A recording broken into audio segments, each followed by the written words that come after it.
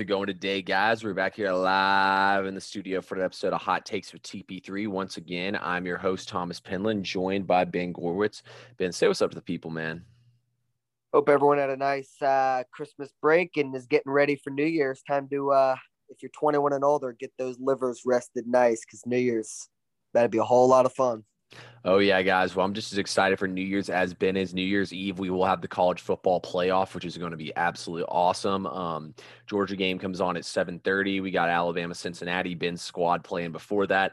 But if you're tuning in to listen to us talk about those games, guys, we will not be talking about those till our Thursday podcast, so be on the lookout for that. But we are going to give you guys a preview of all the bowl games we see on Tuesday, on Wednesday, and on Thursday. So that's going to be fun to listen to all that. But before that, guys, we got to talk about what we watched yesterday on NFL Sunday. First of all, Ben, I know you told me this before we got on here. Yesterday's NFL was so bad it put Ben to sleep through the most of the 1 o'clock and a decent bit of the 4 o'clock games. 4 o'clock, you literally watched Denver and Raiders try to give the game to the other team the entire time. The other two games, Seahawks and Bears. Yeah, I don't even like Seahawks and Bears was a good game, but like, am I really going to waste my time watching the Seahawks and the Bears play each other at this point? Hell no. And then you watch Big Ben and the Steelers get embarrassed, which I think we all knew was going to happen. 1 o'clock, the games are pretty terrible. Don't get me wrong. Houston versus the Chargers was a close game, but like that game should never be a close game. You know what I mean? Then the Falcons I guess the Vikings and Rams was a decent game. The Falcons and Lions was a decent game. Probably the Vikings and Rams was the best one of the entire window. Ben, let's take things all the way back, though, to Saturday, and that's where we'll start things out. Right. First of all, I think it's ridiculous, and it kind of pisses me off a little bit. Don't get me wrong. The Browns season could probably be over, but at the same time, they do control their own destiny because they play Pittsburgh this week. The next week, they're going to have Cincinnati. Cincinnati plays at Kansas City this week, and if Kansas City wins, they lock up the number 1 seed. You got to think Cincinnati's going to lose that game, and it's going to come down to next week. I don't know though if the Browns. I personally don't think the Browns are going to win in Pittsburgh. That's going to be Big Ben's last game. But how ridiculous is it? Literally, I saw someone put on Twitter that your pinky toe, there's a lot of people who live without a pinky toe. It bears the most weight and means the least. It was literally like the announcers were going crazy over Aaron Rodgers' pinky toe, and Baker Mayfield's out here throwing interceptions, and they're trashing him when he's playing with every part of his body injured. It's ridiculous. Baker Mayfield sucks, but every part of his body's injured, and Aaron Rodgers has probably the most meaningless part of your body possible injured, and that's all they want to talk about. Yeah, Rodgers seems like once a week he's even able, like in the red zone, he kind of scrambles and he does his little pump fake and outruns a defensive end. I'm sure he's in a lot of pain. Just anything on your foot is just not fun to deal with. But if we're going to compare injuries, one's got a fractured pinky toe and the other one's got a torn labrum in his left shoulder, a heel that I don't know what the issue is, but it's going to require surgery at the end of the year, and then whatever else he's got. It's just, I don't know. I think it's easy to make an excuse for the greats, like when they don't perform well, like Aaron Rodgers, but he just performs like a god every single week. This dude's incredible. Rodgers might be playing the best of his career with this injury, which is kind of tailors to your point. Like, it may not be a big deal because, dude, he is shredding defenses. And it's like, it doesn't even look like it's difficult. Like, it looked like he's just floating passes into Devontae Adams, throwing lasers. He had a pass down the right sideline to Allen Lazard who went deep, and it was dropped in a breadbasket. It was just perfect. To talk about Baker, listen, he's in a really tough situation because he's trying to get a contract extension. I would assume he wants to stay with Cleveland, but it's not settled that they want him. So he wants to prove that he's good enough to be their franchise quarterback, and he's trying to get his team in the playoffs. But it comes to a point to where if you're this banged up, it's almost like him sitting would do his team a favor. And I actually, I wouldn't notice this. I don't think the naked eye of just a football fan like us would notice this, but the announcer, and I can't remember who it was, after he said it, I noticed it. Every time he throws the ball left, he's got no velocity on his football, no mustard on it. Like, he can't throw left right now. It's because he can't throw with his left shoulder because his shoulder comes out every time. He's got nothing on the throws. And if you go back and watch the tape on his last this past game yesterday, every throw left is short to his receivers, and it's just that interception, one of the interceptions he had, the guy was open when he threw it, and Rasul Douglas just turned his back and was able to get there because the ball had no velocity on it. And it's almost like Baker would do. I think the Browns are honestly better without Baker Mayfield right now. Problem is everyone else has COVID. I mean, their other quarterbacks, like, they don't have an option this week. So it's a bad situation. I'm expecting the Browns to move on from Baker Mayfield at the end of the year. I actually think it could do better for him. I would classify Baker in the Browns situation as a toxic work environment. I really would. I would consider what Tua was going through a toxic work environment. Yep. You go out there trying to win games for your team and your fan base, and they don't show any love to you back, whether you deserve it or not. You should back up your starting quarterback at all times. And I don't think the Browns have ever showed Baker love since they drafted him. He's the only quarterback that I can remember off the top of my head that won them a playoff game. I don't know. Who else has won the Browns a playoff game since I've been alive? Did Brandon Whedon or no way, right? No, exactly. Brady Quinn? Baker Mayfield's been the longest tenured quarterback they've even had since we've been alive, which is crazy to even think about. I think it's going to be time to add his name to that long list of jerseys that they have of all the quarterbacks that they've had. He's going to be the next one. I think they should bring him back personally. I don't know if they will or not. I would bring him back though. I mean, look, he's young. On what? On a long-term deal? I don't know if earned a long-term deal. I would franchise tag him. Yeah, I was about to say I would put the franchise tag on him twice and kind of do the Kirk Cousins thing. Be like, prove it to me that you deserve to be here. I would give him a break. I mean, they've had two terrible breaks here down the stretch. The fact they had to play they literally played on Tuesday, turn around and played on Saturday. And then on top of that, they literally just, last week had to play with Nick Mullins and they lost both those games. And I mean, they could have won both of them. You got to think if they probably had all week to prepare for those games and had everybody available to play in those games, they probably win both of them. So, I mean, for crying out loud, Carolina gave Sam Darnold the 5th year. I mean, you got to give Baker, I think, one more year. I agree. I don't think they're smart enough to do it, though. But I mean, the other thing is, what are you going to do that's better at quarterback? Unless you can bring in like Russell Wilson. I don't even know though if I want Russell Wilson. He has to be playing hurt because he looks freaking awful. He looks terrible out there on the field. Worse than his career. There's no free agent quarterback you can get. There's nobody in the draft that you can get that's better. I personally would franchise tag Baker, run it back one more time, see what happens before I would do anything like getting rid of him. I just think the Browns have had a lot of tough breaks this season. I think you got to give him one more chance. I mean, you had to deal with all the Odell Beckham crap too. That's got to add on as well. It's just been a weird year for the Browns in general. I mean, you even got to think back to week 1. If that freaking punter can catch the snap, they might even beat Kansas City that week. I mean, it is really coming down to one loss right now for them. But the good news is they're not out of it yet. But one other thing I want to say about this game before we move and talk about the other Saturday game is back to what you're saying about Aaron Rodgers putting the ball there. I feel like Aaron Rodgers and Brady, they throw these passes, and when you see the replay of them, it's like literally the perfect pass. Like literally, if they threw the ball a centimeter the other direction, it doesn't go in there. And I mean, it's just crazy to see that every single Sunday. Anyway, though, let's move on now to this other game we saw, which, I mean, honestly, we learned a lot about these two teams. First of all, shout out to Indianapolis, man. Not only were they able to run the ball effectively, but Carson Wentz threw the ball well, and they won this game with basically their entire backup offensive line in. That was an absolutely insane victory by Indianapolis, and shout out to them. But from the flip side of things, Arizona's biggest problem, they have so much talent, but their coach is an absolute moron. Cliff Kingsbury is a complete idiot. I mean, he's challenged that ball that was not even close to being a drop pass.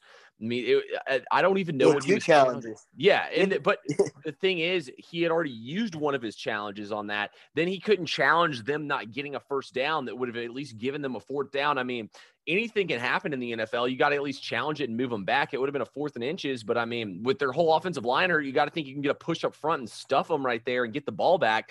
So he screws himself there. Then, like you said, he takes a second horrible challenge. This team is a product of Cliff Kingsbury. Notice why he does so well at the beginning of the season. Then once you get to see his play sheet, you get to see his plays as the season goes on. Kyler Murray isn't as effective as running as the season goes on. Boom, Cliff Kingsbury gets exposed for the fraudulent coach he is. I think Arizona has the wrong head coach, and until they replace Cliff Kingsbury, this team gets bounced first round. I don't care who they play. They lose first round of the playoffs. Absolutely.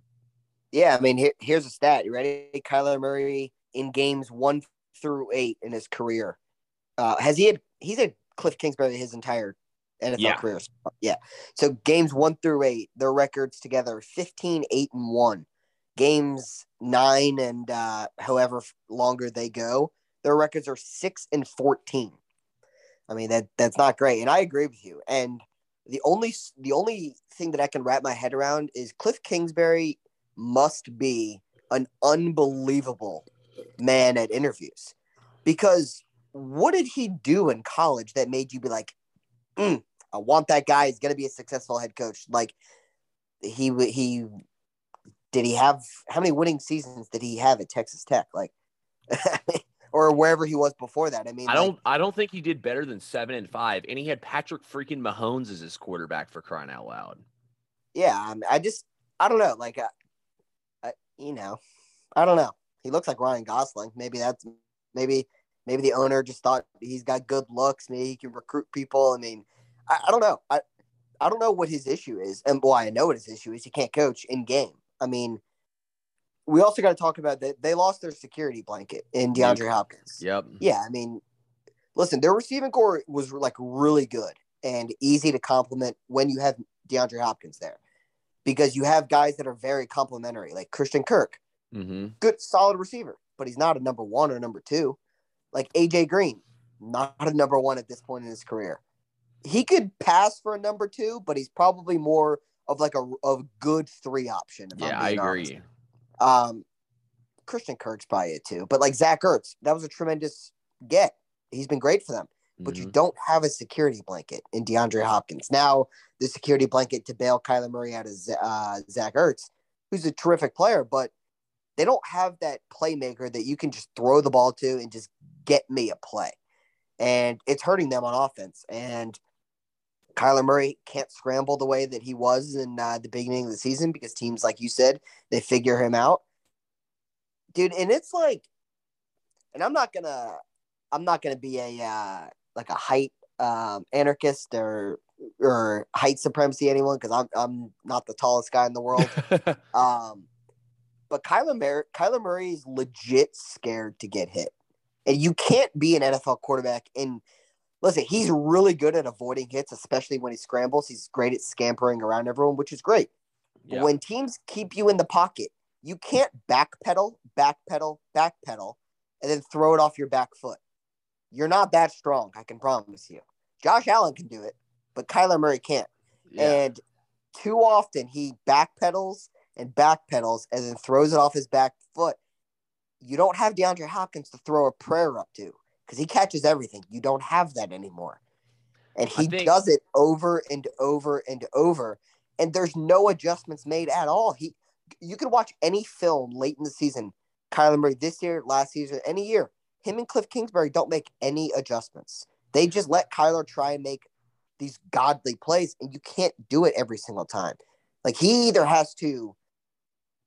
either got to get him moving with rollouts and stuff like that, and then he can maybe scramble because he's already going that way. Yeah. But he can't drop back, 5-6 steps and just keep backpedaling from there. It's not going to work. No, I agree with you completely on that part. I think what they need to do is, some teams get too pass happy. They need to go back to the idea of, we run the ball first, we pass the ball second. I feel like that's really what they need to go back to. But on top of all of that, No, back to what you said. Like, I feel like Kyler Murray's biggest problem is he watches Justin Herbert, he watches Patrick Mahomes, he watches Josh Allen. Well, those guys are all 6'5" and have some of the strongest arms you've ever seen. Like, those guys are like this. It's basically like watching Steph Curry play basketball. You see Steph Curry shoot a 3-pointer from 40 feet out, he hits it. You do it. It's probably not a good shot, but you're not Steph Curry. You know what I mean? He's a freak of nature. Those guys are freaks of nature. You know what I mean? Like, they're the only guys in the NFL should be doing that. But I agree with you completely. See, I feel like Cliff Kingsbury doesn't know how to help Kyler Murray out in the game. Like, you went up there, you saw the game plan, like they're going 5 wide on 2nd down and 7. Like, why not get him there, run the ball? Then you can do that on 3rd down. And then back to what you said too, it's like Kyler Murray can't stand in the pocket. Was running the ball pretty well. Yeah, Chase Edmonds was running the ball well, but it's like they quit running the ball. And Kyler Murray, like, he needs to stay in the pocket more. Now, given that the safety, the missed field goals, that all played a part into it. But man, that was just an absolute shit show from Arizona, and it really just showed how much this team is trending downward. But it goes back on the head coach. It's your job to get everyone. Now, listen, it's it's NFL football. Like, you know, the head coach probably doesn't have to micromanage every single department like a college coach would, which is fine. But if it needs to be done, it needs to be done. And the way that the sports world works is the head coach is getting all the blame. And I know that they had a new holder, like Colt McCoy was holding the kicks, and he had never done it in his career. Okay, he should have been practicing with the kicker all week long. He should have taken 200 snaps from the long snapper and gotten Matt Prater comfortable with him. Whatever. Not like he's got anything else to do. And the first kick that Prater did, he kicks the laces. And listen, it's not an excuse. I'm not a kicker, but I know that kicking the laces is not ideal. You should still be able to make it. But whatever. He misses the first one. They bring in a new holder. I'm sure it was the punter this time around. And the laces looked fine the second go around, and Prater misses it again. And, just special team miscues. And, it's just like they had that play where the center snapped it too low. And once again, I don't mean to bring up Kyler's height, but if you're snapping the ball too low for Kyler Murray, it's a really bad snap. How tall is Kyler Murray? 5'8". Exactly. 5'8". He's not a tall 5'9". He's not a tall guy. So if you're snapping it and he has to bend down to the ground, like, it's a really bad snap. And thankfully, Kyler Murray has the IQ to just throw it away to get a safety instead of running out of the back of the end zone, kicking it out of the back of the end zone, or getting tackled, because that would be a touchdown. So they got saved there, but so many miscues. And you know what? I'm putting all the blame on Kingsbury, because it just seems like he wants to call plays and have no responsibility and everything else. And that's fine if you're an offensive coordinator. But if you're a head coach, you have to manage every single department of the game. And the Cardinals are so bad at just the little things in football. Yeah, I agree with you completely on that one, Ben. They'll get exposed. Who would they play right? Who would they play right now? Because I think they clinched a spot in the playoffs. Yeah, they've clinched a spot, but they're currently projected to be the wild card. They would play Tampa Bay. They lose by 30. 40. It would not as long as like Fournette and Mike Evans are back, obviously. Yeah, although I don't even know if they need them necessarily. Give him Antonio Brown and Gronk. Brady's got all he needs, as we saw. Anyway, though, let's talk about this wild card picture. Everything got shaken up now. Now we have Indianapolis taking the 5 spot at 9-6. In the 6th spot, we have the 9-6 Patriots, and then the 7th spot, we have the 8-7 Baltimore Ravens. The Chargers have dropped out. The Raiders are still alive somehow. Pittsburgh is technically still alive. The Dolphins haven't played yet this week. Ben. Yeah, and if they win tonight, they take the 7th spot where the Ravens are. Yep. Ben, do you think that'll be our final picture? Dolphins, Patriots, and then obviously we both said the Titans and the Colts would flip-flop. You still think that'll be the final thing we're going to see here, or what? Yeah, I do. And I kept asking a bunch of people, and I've asked you before, what's the difference between the Chargers, Bengals, and like Vikings and those kind of teams? I figured out the difference between the Bengals and the Chargers. Coaching? One has a rookie head coach. The other one has like a 2nd or 3rd year head coach.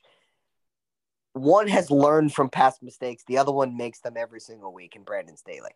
He calls the same game every week. Mm-hmm. And listen, he was missing his best player in Austin Eckler. If you want to put Herbert ahead of him, you can. I think Eckler is the best player they have. And they didn't have him, and they were missing some other players, but you can't lose to the Texans by what they lose by. They lose by 20.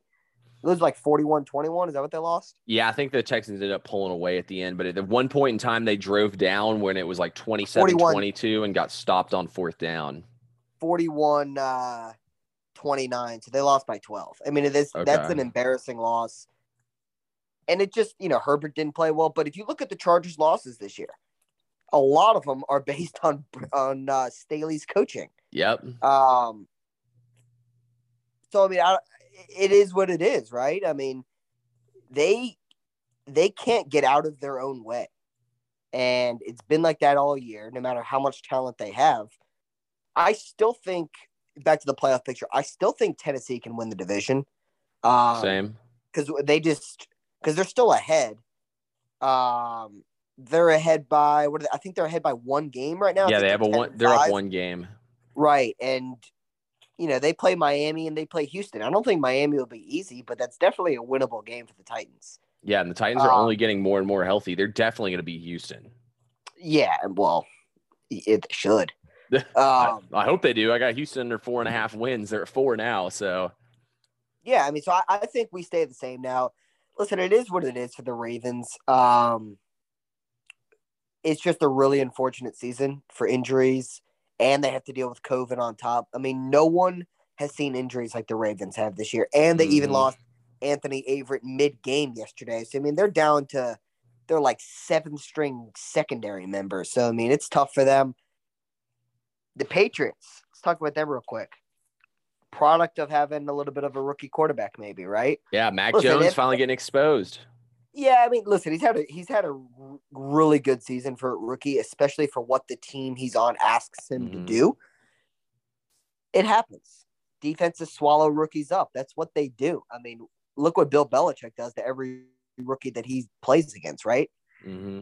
It happens. Teams figure you out. Patriots have had some injury issues, some COVID issues, so they didn't have Stevenson yesterday, so they couldn't really run the ball like 50 times like they like to. They don't have the two-headed monster. So they need Mac Jones to do a little bit more.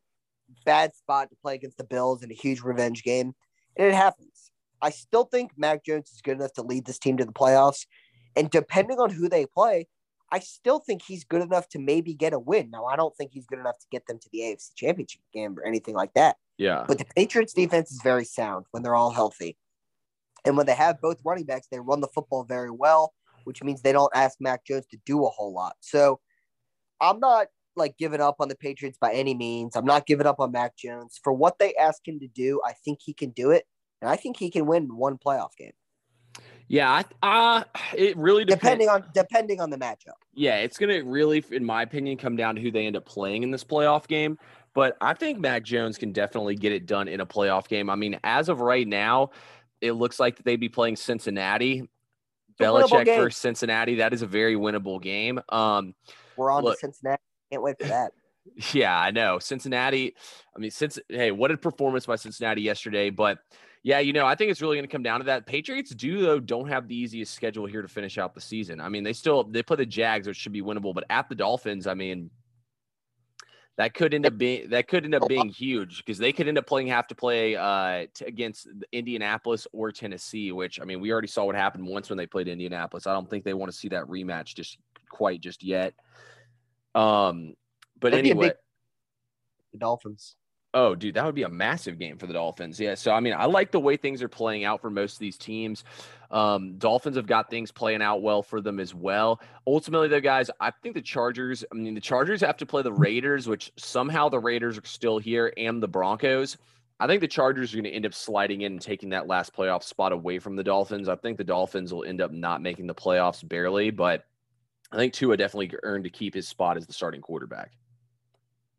I would agree. Yeah, it'd definitely be interesting to see how everything plays out here in that side of the AFC. Let's talk NFC here real quick. Should be easy with Dolphins tonight with how many people the Saints are missing. Yeah, there's no excuses tonight for the Dolphins whatsoever. They should be able to beat Ian Book in his first career NFL start. I honestly never thought Ian Book would start an NFL game. So the Dolphins should definitely be able to handle their business tonight. What were you about to say? Fromm got to start too. Yeah, exactly. If Jake Fromm can get an NFL start, anybody can these days. So I guess we shouldn't be that shocked. Never thought Jake Fromm would start an NFL game. So now let's talk a little bit here about the NFC. And look, guys, things I think are going to play out well. So I think the 49ers should definitely be able to get in the playoffs here. The 49ers remaining schedule is versus the Texans. They should be able to beat the Texans, and they have to play at the Rams. The Rams might not have anything left to play for at that point. The Rams have now jumped Arizona to win for the division lead, so it'll be interesting to see what happens there. But ultimately, I think the 49ers can stay in here and stay in this playoff spot. I think the team want to play.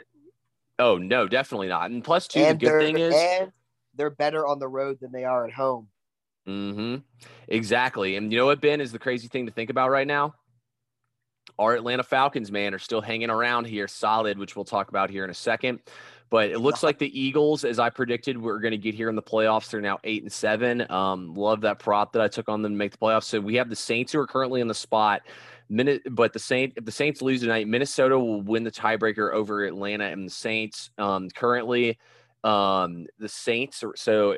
Here's the remaining schedules for everybody as they'll all kind of work everybody out. Washington has dropped 6-9 now and is probably out of the playoffs at this point. Atlanta has to play at the Bills, who obviously still have a lot to play for, and versus the Saints. On the other side, Vikings play at the Packers and versus the Bears. Ben and I were talking about this one on the green room.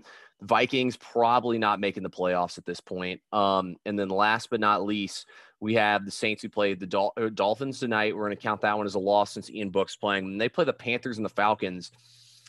As much as I hate to say it, Ben, I think the Saints, man, are going to snag this last spot here in the playoffs. The Falcons have to play the Bills and the Saints. I mean, the Falcons already beat the Saints once. I don't think we can beat them twice. I don't think we can beat the Bills. But you know what the crazy thing is, though? Let's say the Saints win this week, they lose next week to us, and let's say the Vikings do as well. Unfortunately, the Vikings would win that tiebreaker, but let's say the Vikings lose to the Bears somehow, which I would not put it past them at all. We've seen what the Vikings do in close games. The Rams tried to hand them that one. Our Falcons could get in the playoffs here, Ben. I give it very low chances, but how crazy is it right now, man, that we're still talking about these Falcons as being a playoff team? They could think it's Arthur Smith and his staff deserves an applause. Honestly, who really deserves one is it Dean Pease? Is that Dean Pease, the defensive coordinator? I've been very impressed with what he's at least been able to turn over, right? Yeah. The roster is relatively the same from what the team was working with last year.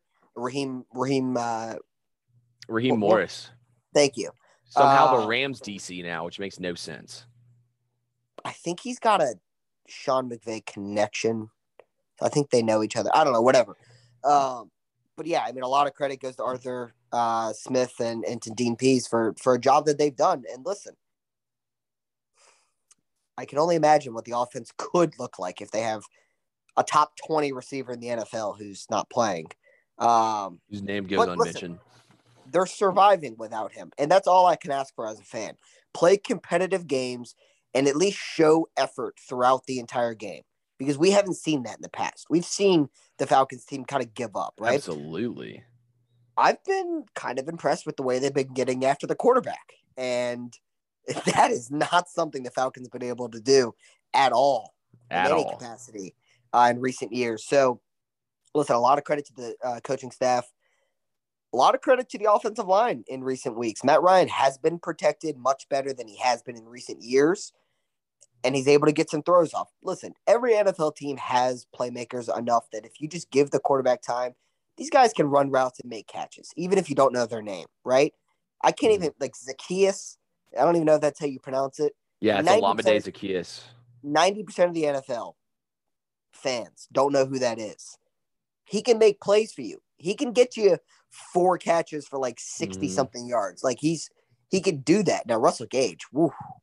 Get to know that name because he's playing better. I think the confidence is getting up. Pitts is playing a lot better. Shout out to Pitts for breaking a franchise record, most receiving yards in a single season for a tight end, past the legendary and the Hall of Famer Tony Gonzalez. So shout out to Kyle Pitts and congrats on him making a Pro Bowl. He's been, I think, everything the franchise has wanted to when they drafted him at number 4. Listen, it's building blocks, right? Build something that you can take forward to next season. And the fact that they're still in it late into December, going into January, is tremendous news for this franchise moving forward. They just have to continue to build on it. I'm proud to say I'm a Falcons fan. Same. I'm damn proud to say I'm a Falcons fan.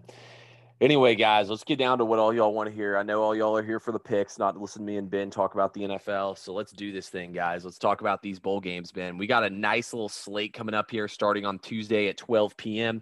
We're going to take things to the Ticket Smart Birmingham Bowl. Auburn is currently a 2-point favorite in this game. They are hosting number 20 Houston Cougars, over under set at 51.5. This game is being played in Protective Stadium in Birmingham, Alabama. Ben, you locking anything up on this? I mean, so it's a home game for Auburn, if assuming their fans show up, since it's in state. Is like, I honestly haven't looked. Do we have like Tank Bigsby? He's not playing, right? Because he's in the transfer portal. Or Tank Bigsby is not playing, and Auburn has many other opt-outs as well. Let me see if I can find all the names for you while you talk about it. They have a lot. And listen, their quarterback, he's gotten some experience the past couple weeks since Bo Nix was obviously injured. That's obviously good news for Harsin, who, calling plays, because if you have a brand new quarterback going into a bowl game, it's just not ideal. It's almost like, why is Auburn favored in this game? I think it's because it's in the state of Alabama and just because they're an SEC team, to be honest with you. I would take Houston +2. Or honestly, I would probably just take Houston with the money line. Both teams, I think, will show up. When you have a young coach like Harsin in his first year, bowl games do mean something. Like, this isn't like an SEC team who had a bad year that made a bowl game where they don't, give a shit about this game. I think Auburn will care about this game. But it's not to say Houston's a bad team, because they're not. I actually like Houston's coach, and if you remember, it's Dana Holgorsen. He's got a lot of experience coaching in bowl games. He was decent at West Virginia in his day, so I'm going to take Houston. I mean, it's probably smarter to take +2, but I might just take Houston money line. I think both teams show up. I think we do get a good bowl game to where you can tell both teams do actually want to win, and it means something to them. I'm just going to take Houston just from lack of familiarity with what I know with Auburn's roster. Yeah, so let's get back to what we talked about here at the beginning, as Ben was alluding to. Tank Bigsby's not playing. He's the Auburn leading rusher. Bo Nix not playing. He's the Auburn leading passer.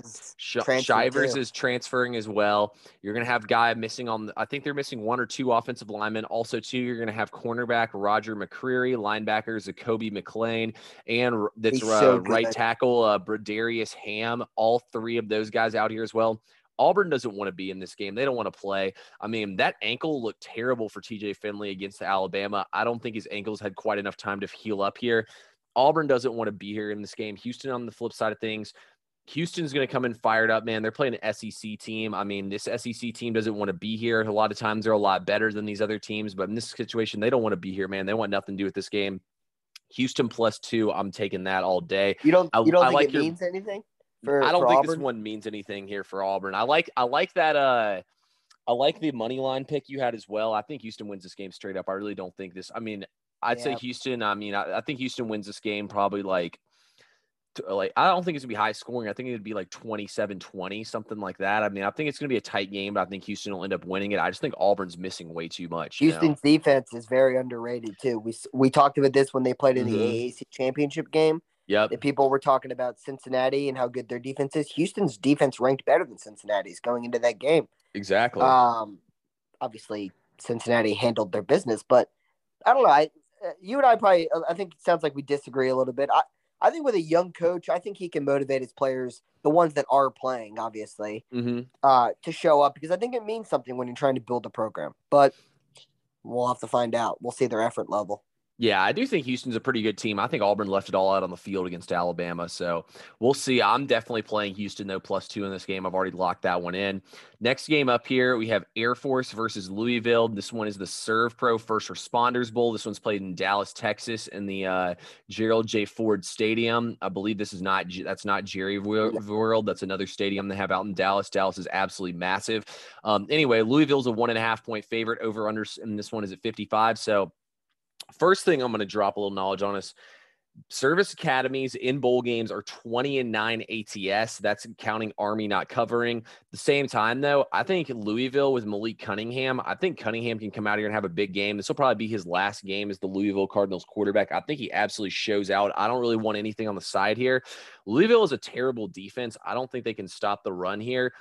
Also, don't think that there's going to be much stoppage for Air Force. One thing I will keep my eye out on, though, is a bunch of the Louisville wide receivers, though, have opted out. So Louisville can be basically going to have 2 wide receivers and some walk-ons, I believe, is like the situation we're looking at here. Or they haven't like officially opted out, but there's rumors they're going to opt out. I think it's something weird like that, basically. So Air Force could potentially be a later play. I might add. Check me out on Twitter at TP3Bets or on Instagram at TP3Bets. You see me post that, but I like the over here in this game. I just think Air Force is going to be able to run the ball up and down the field. I think regardless of those wide receivers play or not, Louisville is going to have some success. I think over 55 is too short. I think the final score of this game is going to be like 37-30 Air Force. Yeah, I'm actually on the same pick as you. I'm taking the over. And listen, like I was really disappointed the Louisville showing that they had at the last game of the regular season against Kentucky. I know that's more of a basketball rivalry, but it means a lot for the people that live in the state of Kentucky. Yeah. I know several people that live in Louisville or from Louisville. It means a lot. You know, it's red versus blue. And it means a lot there. And they got waxed. It was like, wasn't it like, I think it was like 52-20 something. Like it was bad. They got blown out. I mean, do you still like Satterfield? At one point, you loved him as a coach.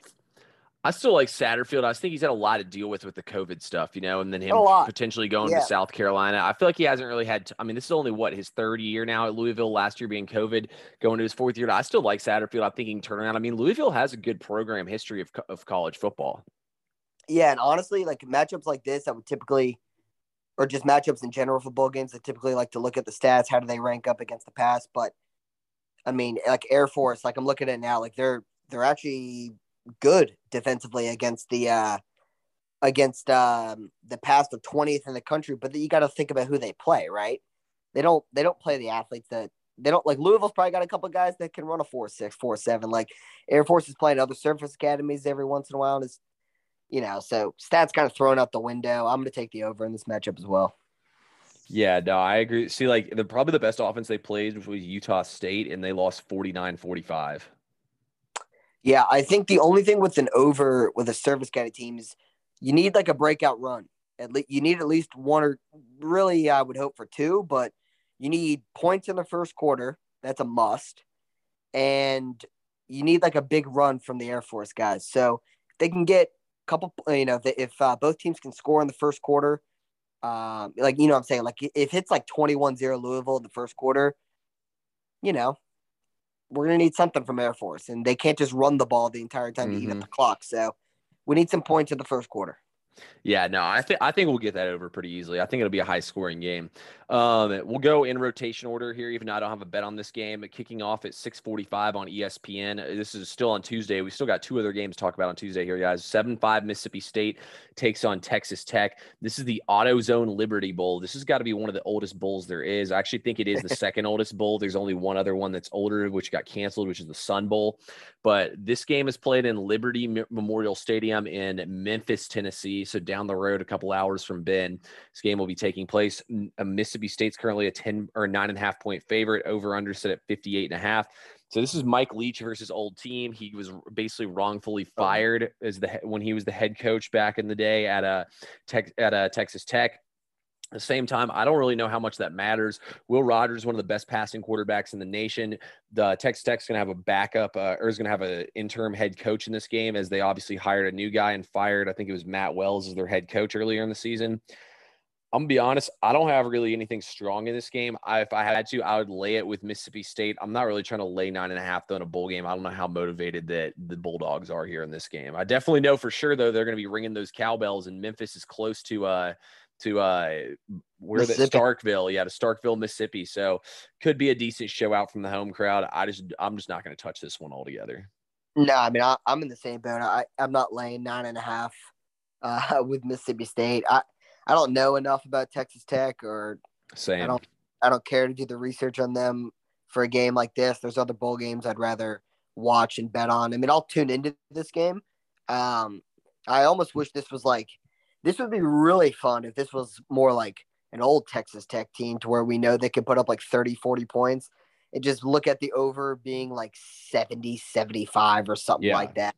But that's not the case here. I'm going to lay off this. If I had to make a pick, I don't even know, honestly. I'd probably just take Texas Tech in the points. Just if I'm just, kind of lost and needing something, I'll just take a dog in a bowl game. Fair enough. I like the reasoning there. So once we get to the later hour, we will have a couple games going on at once. Is we're going to have UCLA take on NC State. This is the San Diego County Credit Union Bowl. This game is actually played in Petco Park in San Diego, California. UCLA takes on number 18 NC State. NC State's a 2.5-point favorite. Over under at 60 on this one. Ben, you got anything? So this is actually a bowl game that I do have interest in because I think it's exciting. I think we have two exciting parties in this game. Mm-hmm. Dude, so do you remember, is there a way for you to check what the line started at in this game? Because I swear I thought UCLA was maybe favored. No, it started at NC State -2.5, and now it's at 2. -2.5, and now it's 2. I mean, I need to do a little bit more research to see who's playing, unless you know it off the top of your head. Is UCLA missing anybody big time? Because no, there shouldn't be any big time opt-outs of this game. I just don't feel like NC State at this point now. They were playing much better football in the middle of the year than they were late in the year. I mean, listen, they had a good season, 9-3. I'd say that's a really good season for them, and they beat Clemson, North Carolina in that crazy game to finish the year. So I think like what we saw is earlier in the year, like if you look at NC State's 3 losses on the year, I know 2 of them for a fact without looking at their schedule. I know one's to Mississippi State, and I know one of them is to Wake Forest, which are 2 teams that can score a lot of points. And UCLA's got that ability, so I'm going to take UCLA and the plus. I think it's +2 right now, isn't it? Yeah, UCLA +2. I'm going to put them +2 because I think if UCLA can score points, NC State typically plays in close games. Yeah, so Ben, I'm actually going to go the opposite of you here on this one. Give me NC State +2. Look, I think Devin Leary, he's the best passing quarterback in the history of this program. The guys he beat out are guys like Ryan Finley, guys like Phillip Rivers, guys like Mike Glennon. All these guys played in the NFL, which I think is huge. On top of that, I just don't see any big wins on the schedule here. I mean, UCLA gets trashed by Utah. They lose to Oregon. They lose to they beat USC. USC's garbage. They beat Cal. I'm just looking on here trying to find a good win. I guess LSU at the beginning of the season was, but LSU wasn't even a good SEC team. I don't see any quality wins on there. NC State is a damn good defense. This team is a really good offense. Y'all know I was high on NC State coming in the season this year. I think Devin Leary and the squad get it done here. I think Bam Knight is a big day on the ground too. I think NC State comes out here in Petco Park and hits a couple big home runs and wins this game. There you go. It's a cool venue. I mean, do you like baseball stadiums hosting? I love it, honestly. I think it's kind of cool. Yeah, I think it's fun. Why not make it, it's a bowl game. Like, why not do something to shake it up and make it a little more fun? Yeah, like Yankee Stadium has hosted that one for a couple years now. I think Fenway has done I don't think they do one every year, but I feel like they've done one before. So it's always interesting. Ben, I'm glad you brought that up about the baseball stadiums. The next 2 bowl games we're going to talk about are in baseball stadiums. I don't know if you knew that or not, but a great throw there by Ben Gorwitz, everybody. With 10:15, yeah, guys, that's right. We got 5 games tomorrow, and the last one kicks off at 10:15. So if you're a real degenerate and want to stay up late and have something to do, you got it right here. You got 6-6 West Virginia taking on the Minnesota Gophers, who are 8-4 in the Guaranteed Rate Bowl. This one is in Chase Field, home of the Arizona Diamondbacks in Phoenix, Arizona. The spread on this one is -5. For Minnesota, over-under set at 45.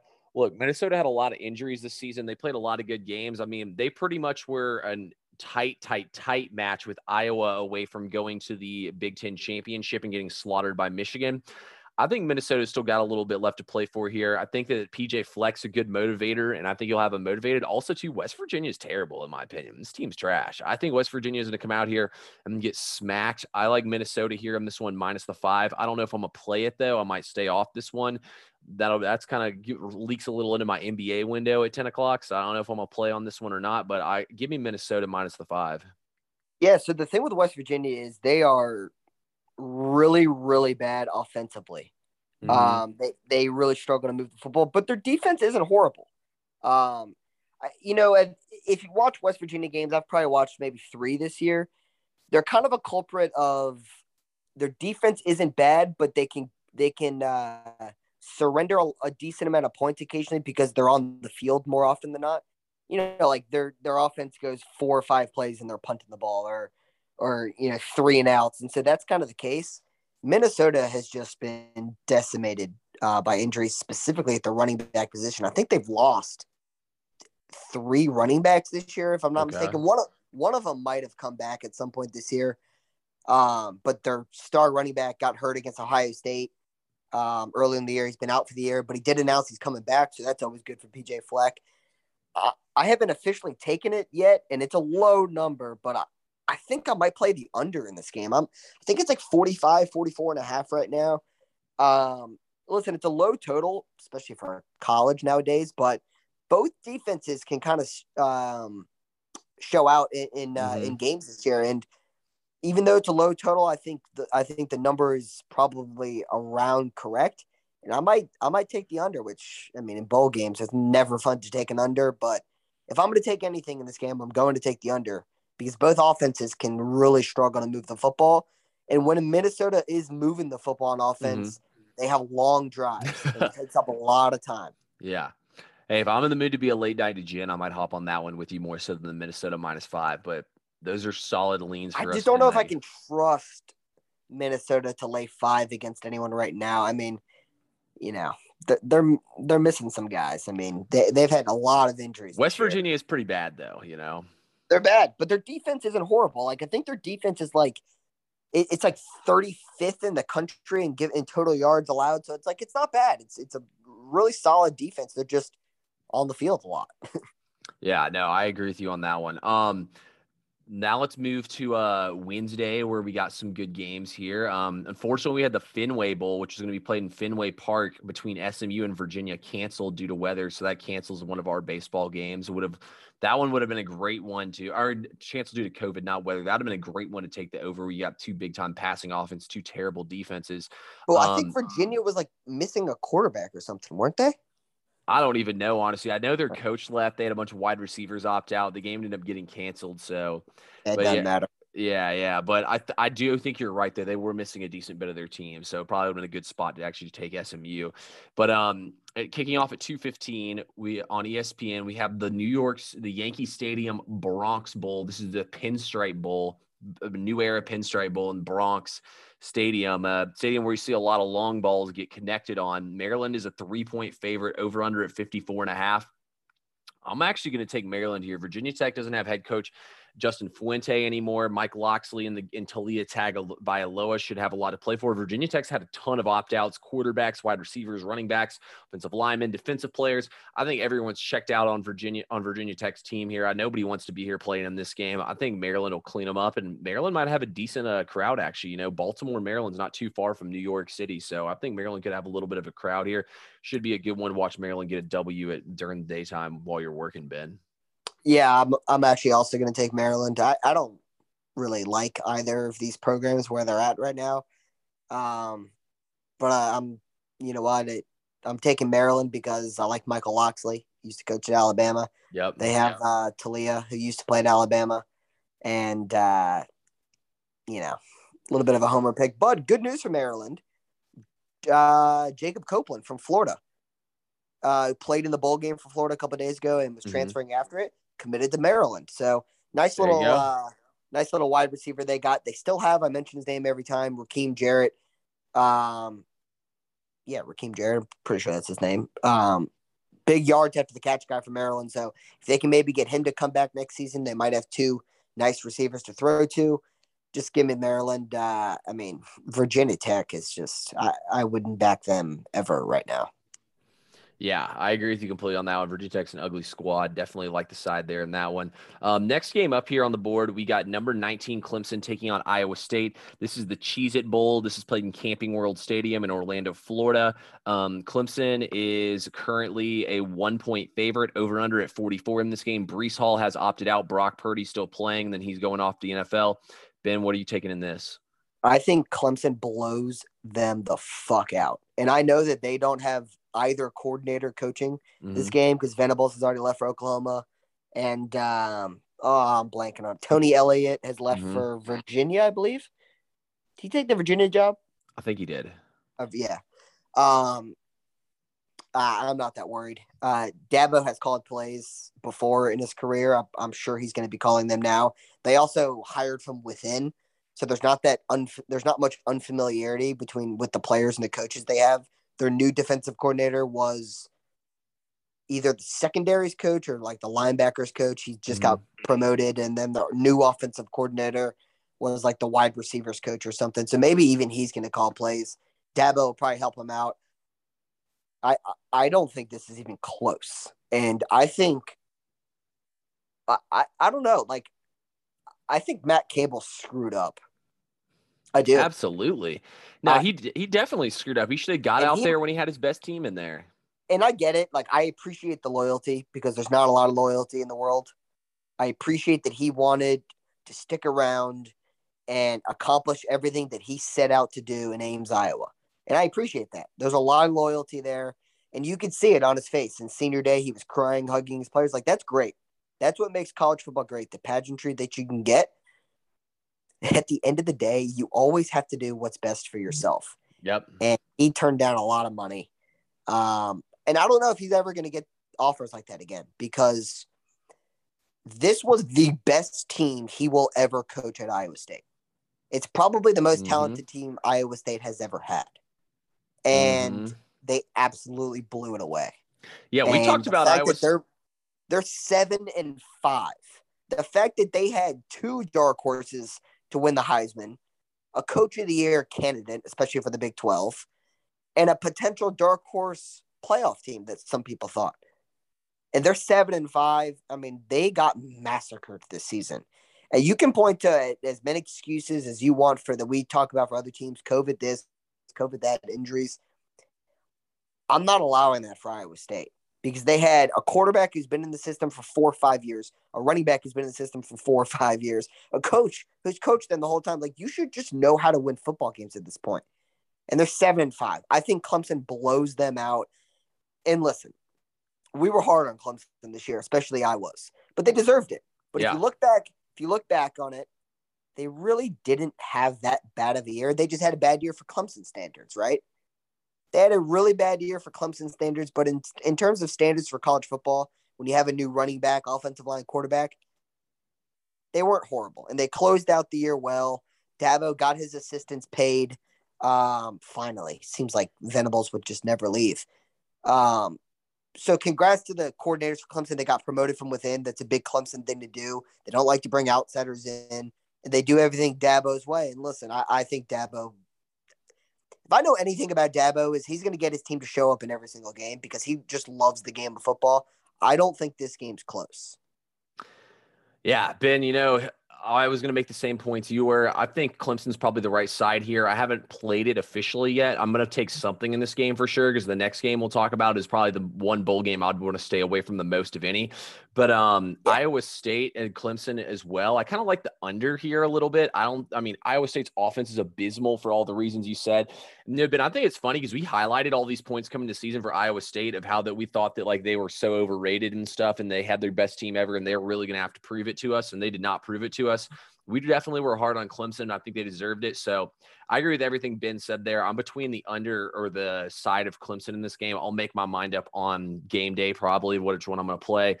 Next game up here, is the Valero Alamo Bowl. Number 14, Oregon takes on number 16, Oklahoma. This game is played in the Alamo Dome in San Antonio, Texas. Over under in this game is at 60.5. Oklahoma was a 4.5-point favorite when we started the podcast. They're now favored by 7. I assume Oregon has more opt-outs. I'm going to go ahead and say this. I don't know if you have an official play in this game or not, Ben. Mario Cristobal is no longer the coach at Oregon. Lincoln Riley is no longer the coach at Oklahoma. Tons of players have entered the transfer portal for both teams. Tons of players are opting out of this game. I mean, literally before they match these two teams up against each other, I thought to myself, I was like, damn, I can't wait to fade Oregon and Oklahoma in bowl season. Of course, they're both playing each other. I will not touch this game. I honestly don't even think I'm going to watch this game. I'm not touching it. I will say, even though both teams don't have their original coaches that they started the season with, there's a major coaching advantage. I don't know who's coaching for Oregon, but I know Bob Stoops is coaching for Oklahoma. Oh, Bob Stoops is coaching for Oklahoma? Is he not? No, you're probably right, honestly. I really didn't do any research on the game. Once I saw they were playing each other, I just said I'm just not even going to try to play that one. I believe he said I will. He's recruiting. He was recruiting for Oklahoma before they hired Venables. He was like literally going on recruiting trips. Who is? Well, I'm gonna look it up right now. But I'm pretty sure Bob Stoops. Bob Stoops lays out Oklahoma coaching. I'm pretty sure it's Bob Stoops. Okay. If Maybe I had Oklahoma is the side. If I had to take anything, so like for the podcast, since we typically make picks, I'm laying the points with Oklahoma. Well, yeah. Is Kayvon Thibodeau playing? There's no way, right? He opted out. Yeah. Yeah. Yeah. I mean, I would lay the points with Oklahoma. I mean, it's similar to what we talked about before we started with the Western Michigan game today. Like they were not. It's not the same because Western Michigan was 6-point underdogs, and then after all the opt-outs, they became 7-point favorites. Like that's a no-brainer to take Western Michigan, and they're up 38-17. We might have a little bit of a Nevada fourth quarter comeback, but it's the same thing here. Like if Oklahoma was favored originally, they're favored by even more now when both teams lost their coaches. I would take Oklahoma with the points, especially because how much of a mismatch we have at quarterback between Anthony Brown and Caleb Williams. I mean, oh my God. So I would lay it with Oklahoma, but I'm not taking anything officially. No, I agree with you completely on this one. I really don't even want to watch this game, to be honest with you. That's another reason why I'm not going to bet on it. But yeah, there's just, I don't know. It's just an awful game. By the way, I'm pretty sure even if Kayvon Thibodeau didn't take off or even if he did or didn't opt out, I'm pretty sure he opted out in that Utah game in the first quarter was the showing that they had. So it's enough on that one. Next game we got here is the battle for North Carolina played in Charlotte, North Carolina, or the battle for the Carolinas played in Charlotte, North Carolina, in Bank of America Stadium. The Duke's Mayo Bowl hosted between North Carolina and South Carolina. The line on this game is 9 over under 58.5. Ben, anything from you on this game? This one, I don't know. Like this one's hard to read because I think North Carolina is the better team, I think they have the better roster. I just think Shane Beamer, like he coaches with such enthusiasm. Like he loves the game of football. He loves coaching the game of football, and I think South Carolina will come to show in this game. Now, the roster starting in 2022 will look a lot different than the bowl game in 2022 because of actually, no, this is still in 2021. Yeah.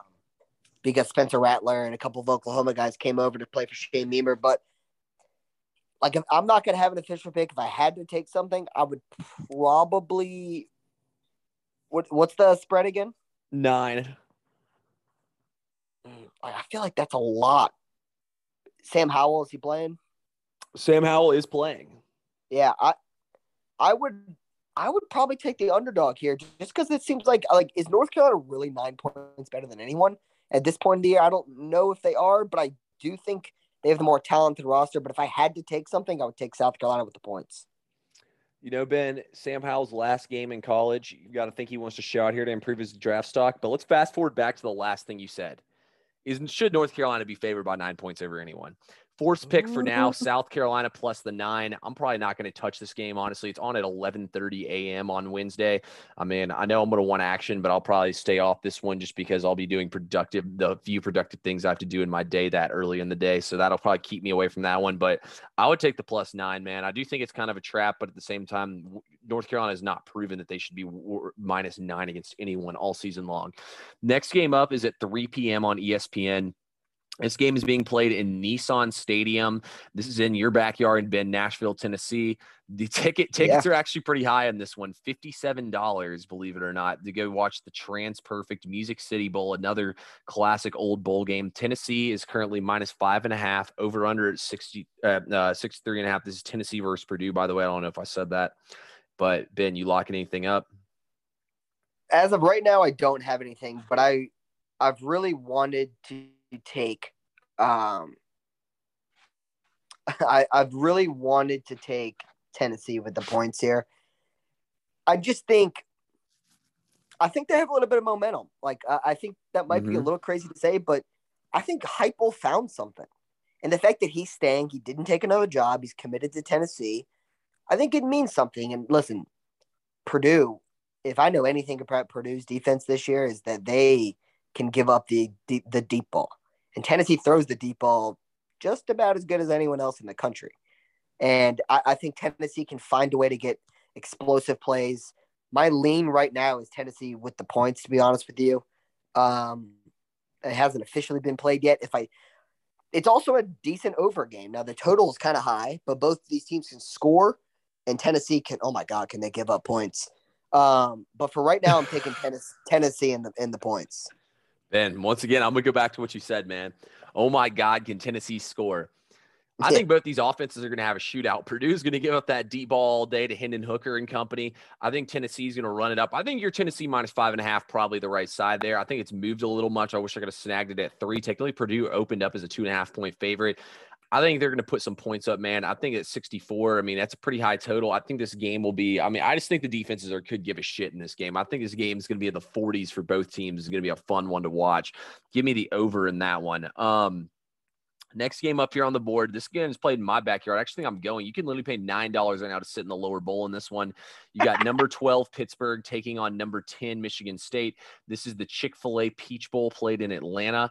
So this is going to be a fun one to watch, guys. Here's the interesting things for y'all. Michigan State's defense is terrible. Pittsburgh will not have Kenny Pickett. I think Addison is playing, though, who's a beast wide receiver for them. He was a finalist for the Biletnikoff Award for the best wide receiver in the nation. I believe he won the award. Did he not? No, I thought Jameson Williams won it. You might be right, though. He might be the award winner. But anyway, on the flip side of things, Kenneth Walker has opted out of this game, beast running back for Michigan State. I think it's next man up for Michigan State Spartans here. Pittsburgh kind of had their big win, man. They won the ACC championship. This team's completely checked out. I wouldn't be surprised if I cross paths with them in Buckhead the night before, out and about, having fun. I think on the flip side of things, Mel Tucker is a big motivator. He just got his big contract. He's going to want to prove it. This Michigan State program, I mean, was the laughingstock of college football a couple of years in a row, and they had high expectations with Mark D'Antonio and didn't perform. I think Mel Tucker's trying to turn this thing around. And by God, he has turned this thing around. I think Michigan State comes out here and smacks them. Michigan State -2.5 for me. Yeah, the Pittsburgh receiver did win the Biletnikoff, by the way. Okay. I agree with you. I know that. I mean, you said it perfectly. The weakness of Michigan State plays perfectly into the strength of Pitt, but Pitt doesn't have their Heisman candidate quarterback. Pitt just got a transfer from some quarterback transferred to Pitt to play next year. Really? Yeah. Who was it? But it was weird because the offensive coordinator who Kenny Pickett just thrived with left Pitt. So I don't know why who was it? Google, while I talk this game real quick, do me a favor. Google who just transferred to Pitt. He's a quarterback. Okay. I'm taking Michigan State in this game. I think Michigan State, even without Kenneth Walker, can still run the football all over Pitt. I think they can control the line of scrimmage in this game. And I agree with everything you said about Mel Tucker. Big time motivator. I think this will mean something to him. I think they show out in this game. I think we could have a lot of points in this game, even without Walker and Pickett, but I'm just going to lay Michigan State -2. Kedon Slovis from USC is your guy. Thank you. God, do not call him my guy because I hate him. I think he is so overrated. That's hilarious. Yeah, I agree with you completely. I think he's pretty overrated too. He was only good when he had Michael Pittman and Amon-Ra St. Brown. So we've seen what those guys can do in the NFL. Last game up here on the slate, We got the St. Brown Wisconsin. playing well for the Lions. Yeah, he's a beast, man. We got the Wisconsin Badgers taking on Arizona State. This game's played at 10:30 p.m. This is the SSR Distributors Las Vegas Bowl, played in Allegiant Stadium in Las Vegas, Nevada. Total on this one's over under 42. Wisconsin is a 6-point favorite. Two teams you can't trust. You can't trust either one of these teams. What was the line again? 6? 6 for Wisconsin. You just can't trust either of these teams to show out. You really can't. I think if the number stays at 6, I think it's worth taking Wisconsin. I think if it gets over a touchdown, I think it's worth flipping to Arizona State. And I know that that's not the sharpest advice to give, but it's the fact that if you can get over a touchdown against Wisconsin, I think that's the number you want. But if you stay within a touchdown, like you're getting with 6, Wisconsin can really control the game with time of possession. And they've played a little bit better. Their quarterback, Graham Mertz, has played a little bit better later in the season when it really hasn't mattered than what he showed in the beginning of the season when it did matter in big games. I think as long as he can keep his turnovers down, which can't always do, I just think with a low total, I think it kind of plays towards Wisconsin's style of play a little bit more. Their defense is still solid, even if they have opt-outs. I would, if it stays at 6 and under a touchdown, I'm going to take Wisconsin probably. Mm-hmm. That's just because I think the total plays more for their style of play. Yeah, so I agree with you. I think I'm taking the under as well in this game. I lean Arizona State as well with the points. Player to watch in this game, though. You lean Arizona State or Wisconsin? Arizona State plus 6, and then the under my leans right now. I don't know if I'll play something in this one or not. But the guy to watch for, man, is Breland Allen, running back for Wisconsin. This kid is a freaking beast. He's a true freshman. I'm telling y'all, he's the next best running back in college football. He's going to be the next big dog in the NFL. He's an absolute freak of nature. I think he might be the kid that transferred from Clemson. Yeah, I don't know if he transferred not from Clemson, but I remember or was committed to Clemson maybe at one point. It's one of the. I think that's him. Yeah, he's a freshman, though. I remember watching the game against Nebraska, and they were showing him squatting like 800 pounds or something insane like that. This kid is a freak of nature. I expect him to run the ball early and often in this game. But, yeah, I don't think you can trust Wisconsin laying 6 in this one. Also, I mean, this is kind of the battle of who's more fraudulent in this one. I really don't like thing in this one. I'm going to take the under probably in this game. But, I mean, this is this is your game that deserves to be on at 10:30 at night. You know, like, who wants to watch this crap? Yeah, that's the way I look at it with that game pretty much. But yeah, guys, we got a good slate on Friday. Friday, we got both the college football Final Four games. We got potentially Washington State getting a new opponent in the Tony the Tiger Sun Bowl. We got Central Michigan and Boise, and also Wake Forest and Rutgers. So me and Ben will get all those games for you on Friday, of course, as well. We're going to have the Saturday games where we got a decent slate. Too bad they're all meaningless games. And we'll get you all as well the Tuesday game in the TaxAct Texas Bowl. So we got all that coming for you all in the next podcast. Appreciate everyone who tuned in today. Ben, anything else from you before we get out of here? I think that's just about it, man. Yeah, this has been a long one from us, guys, but we had a lot to cover on this one. Trust me, we'll give you all in-depth breakdowns of the college football Final Four. It's going to be absolutely awesome and electric. I cannot wait. Ben might hate my pick. Hopefully, cross your fingers. We have not had 2 good semifinal games since the playoff was invented, which was 2014. 15. Is that right? 2015? No, technically it was a 2014 season, but the games didn't occur until 2015. Got it. So we have not seen 2 competitive semifinal matchups. Hopefully we get one. Yeah, it'd be nice to get one. As long as my team wins, I don't care how close it is.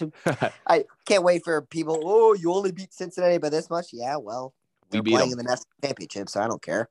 Yeah, what's your team doing these days? That's always the best response. Running back for Clemson. Running back for Cincinnati, and I'll talk about this more in depth when we talk about it.